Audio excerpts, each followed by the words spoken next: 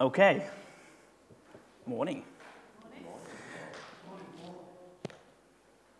So, today we're carrying on our series in 2 Corinthians. We're in 2 Corinthians 5:18, if you want to find it on your phones or in your Bibles or whatever you use. And while you find that, I'll just tell you a little story. So, somebody I know once had an interestingly fraught relationship with their mother-in-law. Now, this isn't a mother-in-law joke. This is this is an actual story. They fell out with their mother-in-law over something pretty trivial, really, and for 8 years didn't speak to their mother-in-law. If the mother-in-law came round to the house, she would ignore the daughter-in-law, and the daughter-in-law wouldn't go to the mother-in-law's house, wouldn't speak to her, wouldn't see her, wouldn't go at Christmas. So after 8 years of these two not talking, they miraculously, I think, through prayer and whatever, and through God working, they made up. They had Christmas together after 8 years. And the amazing thing about it was that only a year or a year and a half or 2 years later, the mother-in-law died. And they'd made up, they'd reconciled their relationship. And we're talking about reconciliation today. And that's what reconciliation is. 2 people who have been apart, coming back together.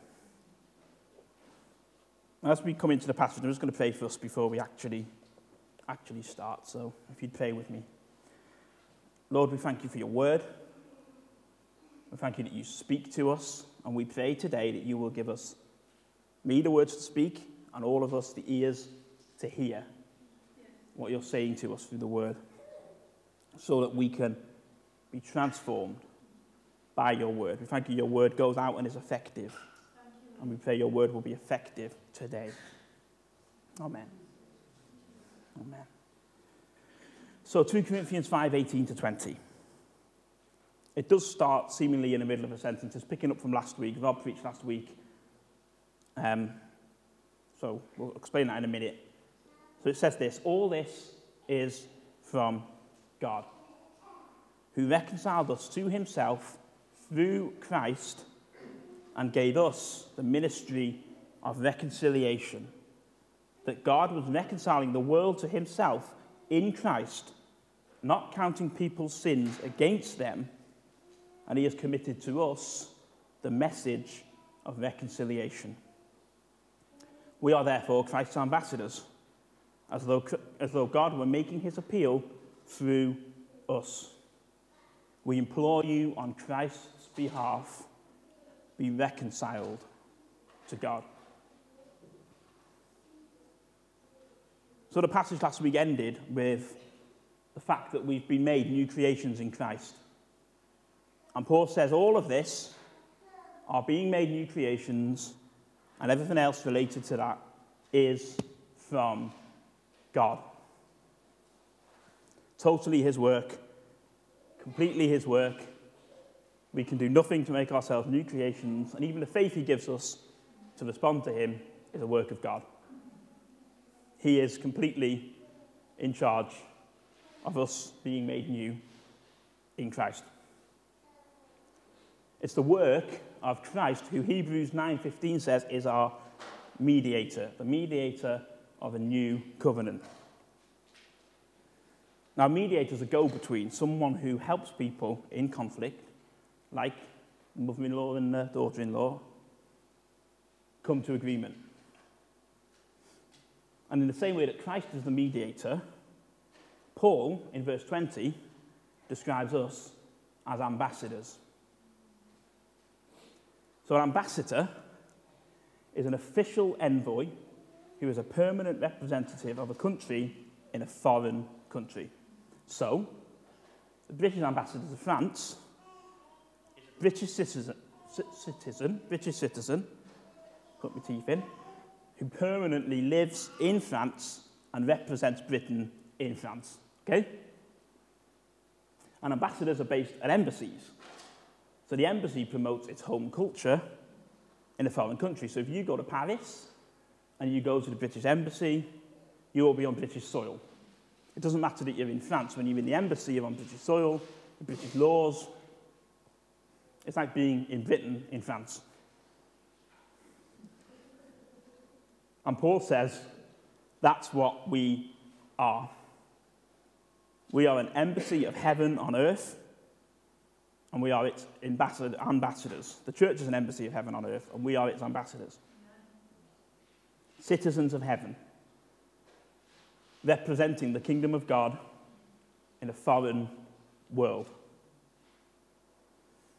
showing the lifestyle and values and morals of the kingdom, like grace and love and mercy and reconciliation. So we represent that supernatural kingdom on the earth.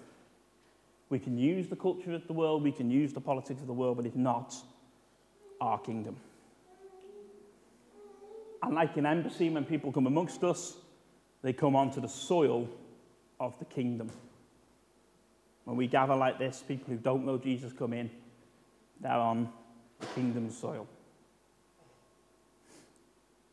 But the thing is, it's not just a lifestyle of the kingdom that we promote, but it's a message that our kingdom has. And that's where we come to reconciliation. And we can sum up our message in these words of Paul, incredible words of Paul in this passage. In Christ, God was reconciling the world to himself. Look at those three words. In Christ, God. So by the work of Christ, on the cross, his resurrection, we're reconciled to Christ, reconciled to God through Christ. But it's a bit deeper than that. God himself is the man, Jesus Christ. The Word became flesh and dwelt amongst us. Like an ambassador to a foreign country, Jesus comes from heaven, God himself. He lives his life and he dies. So it's not just a work that he does at the cross, but it's that God coming into our world so that we could be reconciled. God and man in one person, reconciling man to God. So he's ended our conflict with God. He's restored our relationship with God. Romans 5:10, Paul, same author as this letter, says, if, while we were God's enemies, we were reconciled to him through the death of his Son, how much more, having been reconciled, shall we be saved through his life? Through the life, death, resurrection of Jesus, we are reconciled back into relationship with God. It says the whole world is reconciled to God. Which brings up a question. Is everybody reconciled to God? Wherever they are, whatever they believe, whatever their view of Jesus, just because Jesus died. It's an idea called universalism. This passage can suggest it if you read it a certain way. And as much as I'd love to believe that everybody is reconciled to God just because Jesus came and died, I don't believe it's actually true. I don't think the Bible can give us that idea. I don't think it can give us that freedom to say that. The scripture talks about the world. It talks about the whole of sinful humanity. Not individual people, but the whole of sinful humanity as a mass of people who have lived apart from God and sinned. So Jesus comes to all of that humanity to give the opportunity of reconciliation through faith in Jesus. Through the work of Christ. And so in the same way he has reconciled us to God,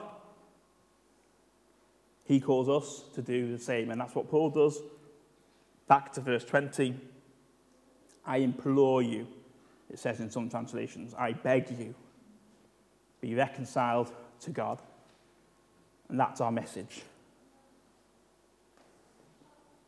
The first and most important call of the church is to tell everybody, be reconciled to God.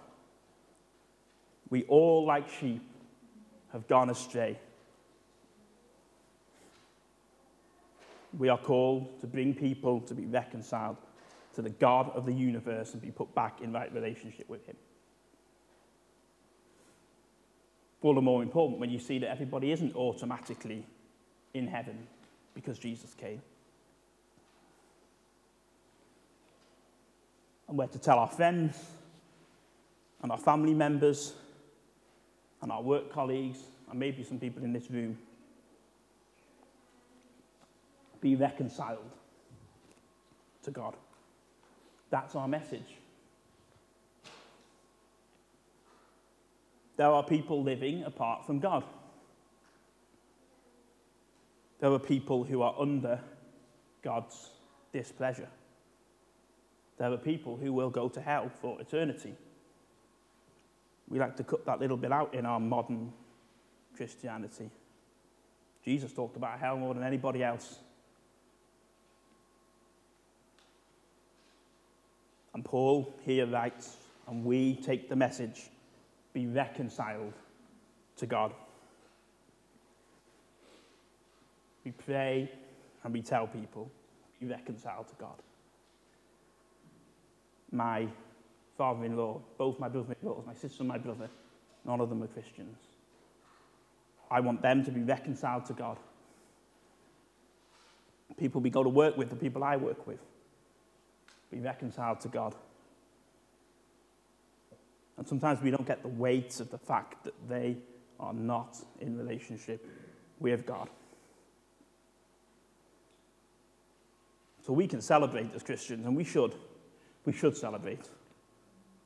We've been restored into relationship with God. We can be thankful, worship. Thank you, God, that you would choose a wretched sinner like myself and make me a saint and a child of God. But we don't forget that people perish without him. And our call to them is to bring them back into reconciliation with God. And that can be quite worrying when we hear people say, well, how do I talk about Jesus? Well, be you. I work with loads of people. As far as I know, they all know I'm a Christian. I don't go in talking about Jesus very much at all, really. Not because I'm hiding my faith, I don't. But I just don't talk about my faith that much. But I've had some incredible conversations about faith with people in work who've just asked me. The other week I was in on a Sunday and they said, well, why are you here today? It's a Sunday, aren't you in church today? So that's how it starts, isn't it? And God's given you personalities and gifts and people to say, be reconciled with God. You need Jesus.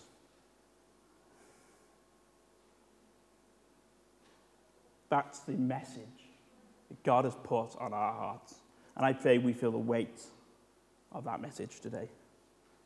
The weight of the need of people to come to know Jesus, even as we worship him for what he's done for us.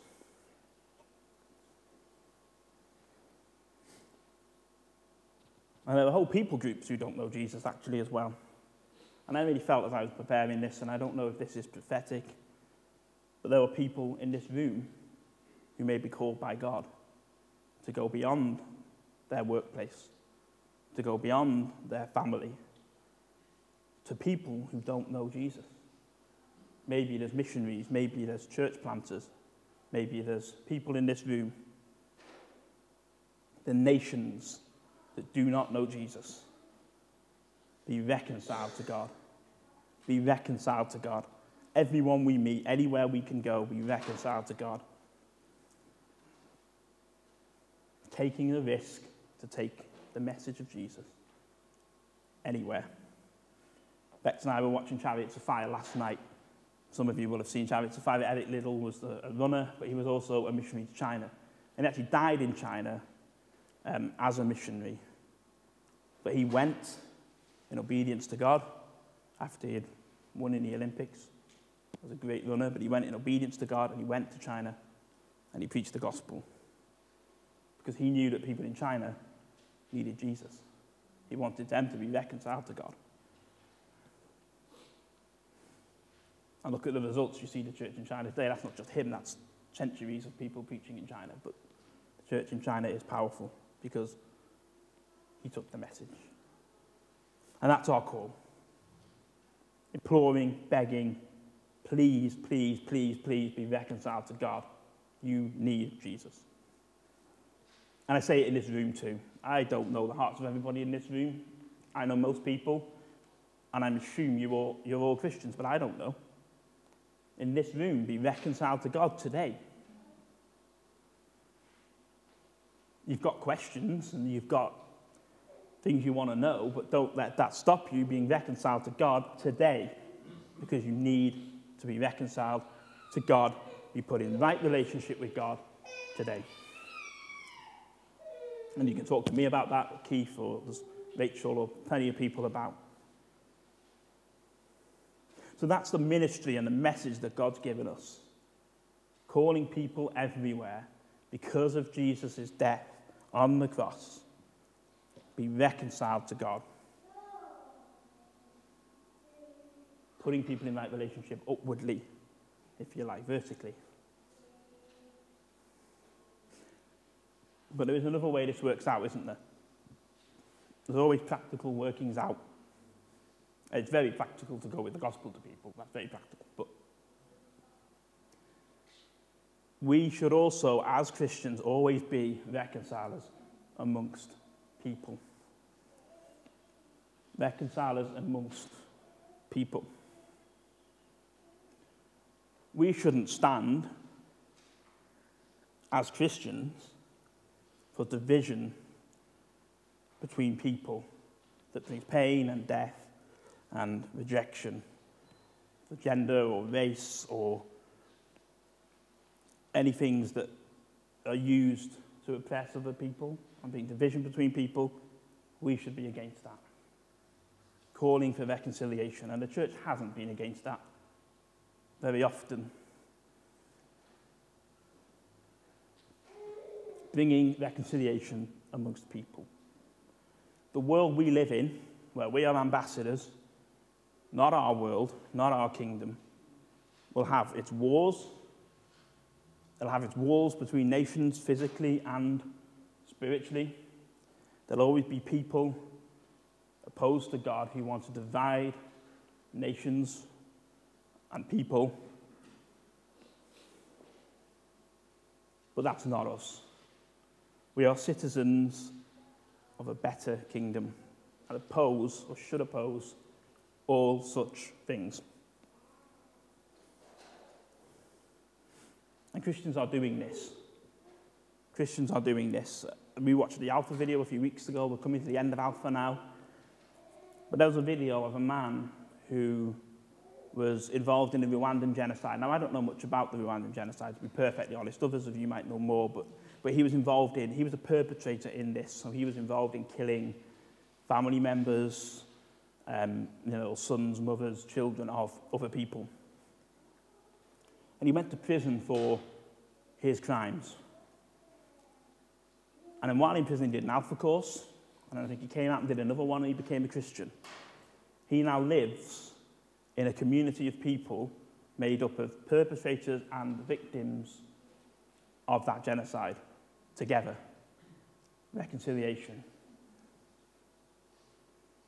I know there's a community in Israel that brings together Palestinian and Jewish Christians in that fraught situation. Bring them together because they love Jesus. And they are then aiming to bring that reconciliation to other people who might not love Jesus and bring peace to that area. I know in Northern Ireland there's a community, I don't know if you know of anybody, Keith, but there's a community that brings together Protestants and Catholics in the same situation where there's been massive division and Keith's the person that knows best about that, aren't you, Keith? You've seen a lot of that. But they bring people together, Protestant and Catholic, coming together and saying, we're not supporting this. We're not supporting our names being used to kill other people, reconciling people together.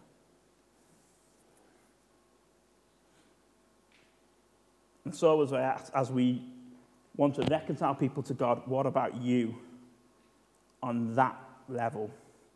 Horizontally, amongst people, do you bring peace and reconciliation or division? Do we gossip about others or speak truth? Again, at work, there's lots of gossip in my workplace, and sometimes I just want to, what did you say about? Do we use our politics to divide? I'm a really political person. I'm not going to get political here. We can divide. I've used it to divide, but it doesn't have to divide. But it is a challenge. It's a deep challenge. To be a reconciler, to reconcile people to God, but also to reconcile people to each other, is to be like our God, who reconciles the world to himself in Christ. So we pray. Father, I want to pray for everybody in this room today. We thank you that you have reconciled us to you through Christ. And we thank you that you would come to sinners, guilty, against you, and you would say, I want you to be my children. I want you to be restored to relationship with me. And I pray for every person in this room today that you will help us to take that message to the people we know, be reconciled with God, and to show us where we can be reconciled to other people. Where can we bring reconciliation in our lives? Thank you for your grace on us, Lord. We don't always get it right. We so often get it wrong. Maybe we get it more wrong than we get it right, but we thank you that your grace is upon us. And we thank you that you do this in us by your Spirit. In our weakness, you are strong. Help us, Lord, this week. Help us as we go on with our lives. Seek to reconcile people to one another and to you. Amen.